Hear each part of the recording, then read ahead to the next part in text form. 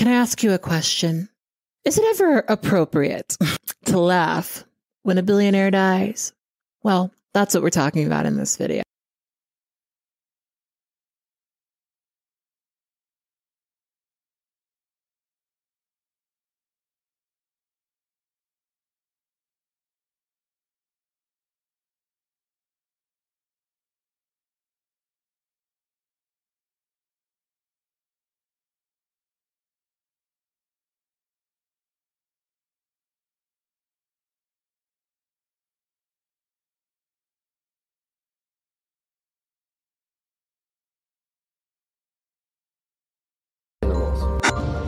CBS News has learned that the Boston Coast Guard is operating a search and rescue mission for a missing submarine. Banging sounds detected in the North Atlantic might be coming from the 5-passenger Titan submersible. But as the multinational search coalition scours the Atlantic Ocean, time is running out. The race to save 5 people who are on board a submersible that has gone missing in the North Atlantic, close to the wreck of the Titanic. Earlier, the US Coast Guard said that the vessel may only have 40 hours of breathable air left for the 5 people on board. Human remains appear to have been found in debris of the Titan submersible, which was recovered from the floor of the Atlantic on Wednesday. So at this point, I'm sure everybody's heard about the submersible. I didn't know that that was a thing until this whole conversation that imploded with a bunch of billionaires inside of it. And it started a really interesting conversation about whether or not it is okay to laugh when billionaires die. And I sort of wanted to ask you guys this question because I've got feelings. I've got thoughts. So Stockton Rush owns a company called OceanGate, and OceanGate does these tourist trips down to the wreckage of the Titanic to, you know, see a piece of history. And honestly, as somebody who likes the ocean and old things, I can definitely see the appeal to doing something like this. But I stopped seeing the appeal when I got the price tag, which was $250,000. I think that's almost about the amount of money I spent on college. Now, Stockton Rush was a very arrogant man who believed that he knew better than everyone else when it came to submersibles. He thought that he was going to be able to use several different types of material on his submersible and that it wouldn't crush under pressure. I didn't know this until this conversation, but it makes a lot of sense. You know, I didn't really pay much attention in science class. I was sketching in my sketchbook instead. But apparently, when you go really far down in the ocean, you have to account for the amount of weight of all of the water above you. And Stockton Rush believed that he could make a submersible using unorthodox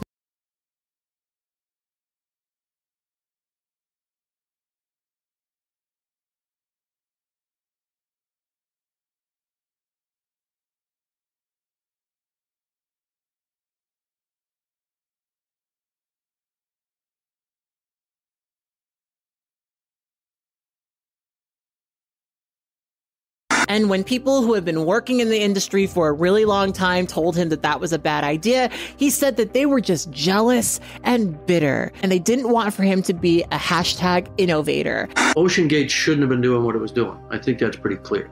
I wish I had been more vocal about that, but I think I was unaware that they weren't certified because I wasn't really studying it. I wasn't really interested. Stockton Rush asked me if I wanted to go out there and dive this season. You know, I wasn't interested. There was a lot of concern about this outfit and this sub. A lot of concern, even to the extent that I wasn't involved in it because I was making Avatar 2 at the time, but a lot of them got together and wrote a letter to OceanGate and said, you have to certify. You cannot take people down. It's irresponsible, and it could lead to catastrophe. One of the other unorthodox things that he employed in this submersible was apparently it was being controlled by a aftermarket game controller. And like, I'm sorry, but when I first heard about this, I got the chills because I cannot imagine being under the water super, super far away and using a game controller. It would just make me feel so scared. Like, this is the thing of my nightmares.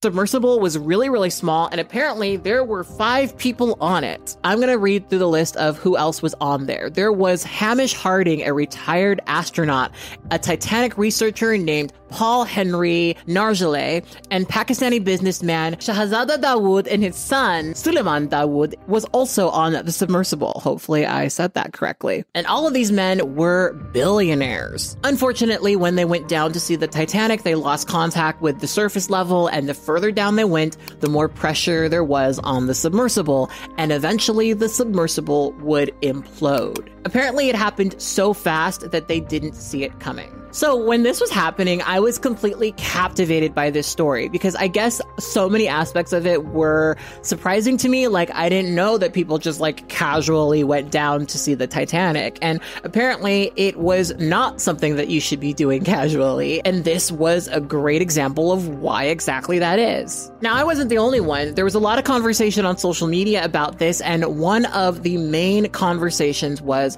whether or not jokes about the submersible were appropriate. If I saw people openly calling for the death of any group of humans, I would speak out against it, and seeing thousands of people feel comfortable saying that all billionaires should die makes me uncomfortable. A rich person's life isn't valued less. A poor person's life isn't valued less. Also, if so many of you don't believe in capital punishment, but you also believe that billionaires should die, how exactly is that going to work out? The rebuttal I'm getting is conservatives think blah, blah, blah, blah, blah. Okay, I please don't make me defend conservatives, but I don't openly see them calling for the death of anybody. And you know, I'm personally pretty divided on this because on one hand, I think it's really, really dark and kind of messed up to celebrate the death of anyone. I'm inclined to believe that even people that I personally hate have people that love them, right? And I don't think that while those people are grieving, it is particularly helpful to read all of these comments about how it's funny that they died. And on the other hand, they're billionaires. I don't think a lot of people understand how much money $1 billion is. Like, $250,000, like I said, was the price of my education, my 4-year overpriced education. But for them, it's literally like the price of a cup of coffee. Like I said, back in school, I was a weird kid with a sketchbook who sat in the back of class and didn't really pay attention. So math was not my best subject, right? But there's about, I think, 4,000 tickets you could buy to go down to the Titanic before you would start reaching $1 billion, right? 4,000.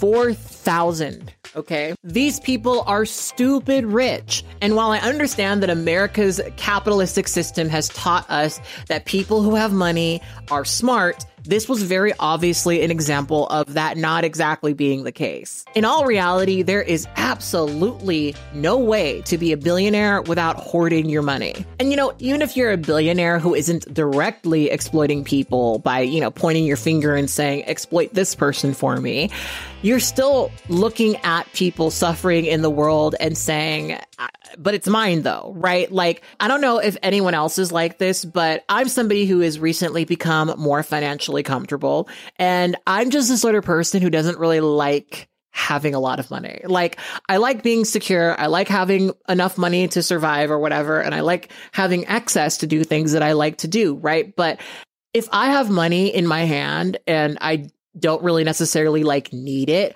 I'm more inclined to hand it to somebody else who does. Because not only does that feel really good, but I would feel really bad sitting over here with my money, not helping somebody who really needs it. I'll never forget, I was in Target once and this woman came up to me and she asked if I could buy some things for her because she was homeless and she needed them. And I did it without a second thought because for me, it was just like, why wouldn't I? Like, I'm not going to miss the $20. The $20 that I'm spending on her right now is life-changing for her. And I'm not a billionaire. I've never seen $1 billion in my life, probably never will. And if I feel like that, it is so hard for me to understand why somebody who is a billionaire can't even imagine doing a little bit more than what they're doing currently. If I had $1 billion, there's no way in hell it wouldn't go directly to a charity, directly to people who need it, because I just would feel strange sitting on that much money. I get that so many people don't like the idea of of laughing at billionaires because they think maybe one day they will become one and they wouldn't want to be laughed at, right? But here's the thing, you guys. This is the harsh reality. You're probably never going to be a billionaire. And I'm not saying that because I, don't believe in you and that you couldn't work hard and get there or whatever. But the reality is that the people who have that money, the people who are the billionaires, are working incredibly hard to make it so that you don't ever have $1 billion. So it's kind of built into the system that there needs to be people beneath them. Some of the people who passed away on this trip were incredibly impressive, and I will not take that away from them. But in my view, it's very hard for me to see good billionaire as not an oxymoron. And that's not because I hate rich people or because I like being a perpetual victim who is poor or whatever, because I'm definitely not that. It's more that it sits poorly in my mind that you could sit there and be so comfortable while so many people are suffering. Like, you couldn't just cut it down to 1 million. Like, it couldn't just be 1 million. It's got to be 1 billion. You know what I mean? Now, to me, the millionaires dying part isn't really what was funny to me about this. What was kind of humorous was that there was so much footage of Stockton Rush arguing that this is not something that he should be concerned about. I'd like to be remembered as an innovator. I think it was General MacArthur said, "You're remembered for the rules you break." And, I've broken some rules to make this. I think I've broken them with logic and good engineering behind me. The carbon fiber and titanium, there's a rule you don't do that. Well, I did. If you watch footage of Stockton Rush, he is incredibly arrogant.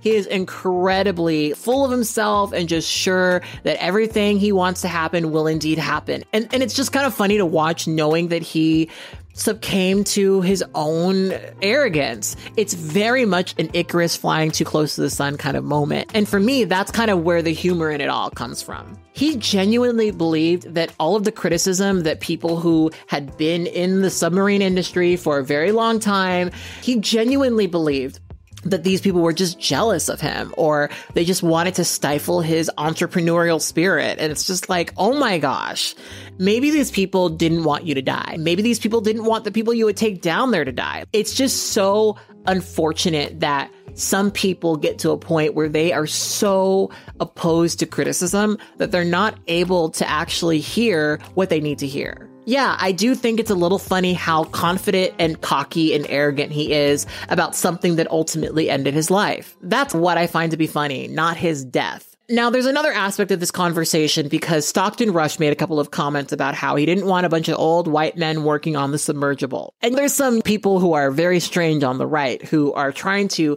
argue that this happened because of wokeness. When I started the business, one of the things you'll find, there are other sub-operators out there, but they typically have gentlemen who are ex-military submariners, and you'll see a whole bunch of 50-year-old white guys. I wanted our team to be younger, to be inspirational, and I'm not going to inspire a 16-year-old to go pursue marine technology. Get woke, go broke has been thrown around a lot lately, but is it actually possible that wokeness was one of the main reasons that OceanGate's Titan sub went missing while trying to explore the Titanic? Because what the OceanGate CEO is basically saying here is, he found diversity more important than experience. Now, this operation just seems to be a huge mess, and you really hate to think, if the CEO was focused more on safety than he was of being inspirational, would these people be safely in their homes right now? Because affirmative action, like many social justice issues, seem great on the surface, but only when they're impacting something inconsequential. And if you look at who actually worked on this project, if you look at who actually worked on the Titanic submersible, it is definitely mostly white dudes. It is 100% mostly white men. And again, why did this all fail? Because of the arrogance of a white man. The only reason it imploded was because his submersible was built out of 3 different, I think, materials that really aren't good for the thing that he was wanting to do with them, right? And so many people warned him about this, and he decided to go forward anyway. So it's so bizarre to me that people will cling on to a couple of comments that he made about wanting to hire younger, fresher people and not the same old white men who are in the submarine industry, which, yes, that is the vast majority of people in the submarine industry. Clinging on to this comment as though it's wokeness. Wokeness salted my land, burned my crops, and fucked my wife, right? Like, the way that people talk about wokeness sometimes is like, I don't know, pretty funny to me. But to me, the funniest part is, yet again, his degree of arrogance. And for me, that will always be the thing that kind of makes me giggle about this. I'm really, really sorry, especially for the loss of the Pakistani billionaire's son. I think that is just so unfortunate. And he didn't even want to do it.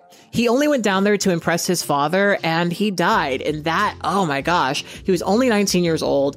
It is just so heartbreaking to think about that. And I think the thing that really bothered me the most about this whole thing was just the thought of being in a teeny tiny space with 5 people and dying the way that they died. Like, it is absolutely terrifying. It is, for me, if you could describe like the worst way for me to die, that would 100% be it. You don't even have to add 4 other people in there. Just me personally. I probably take up enough space.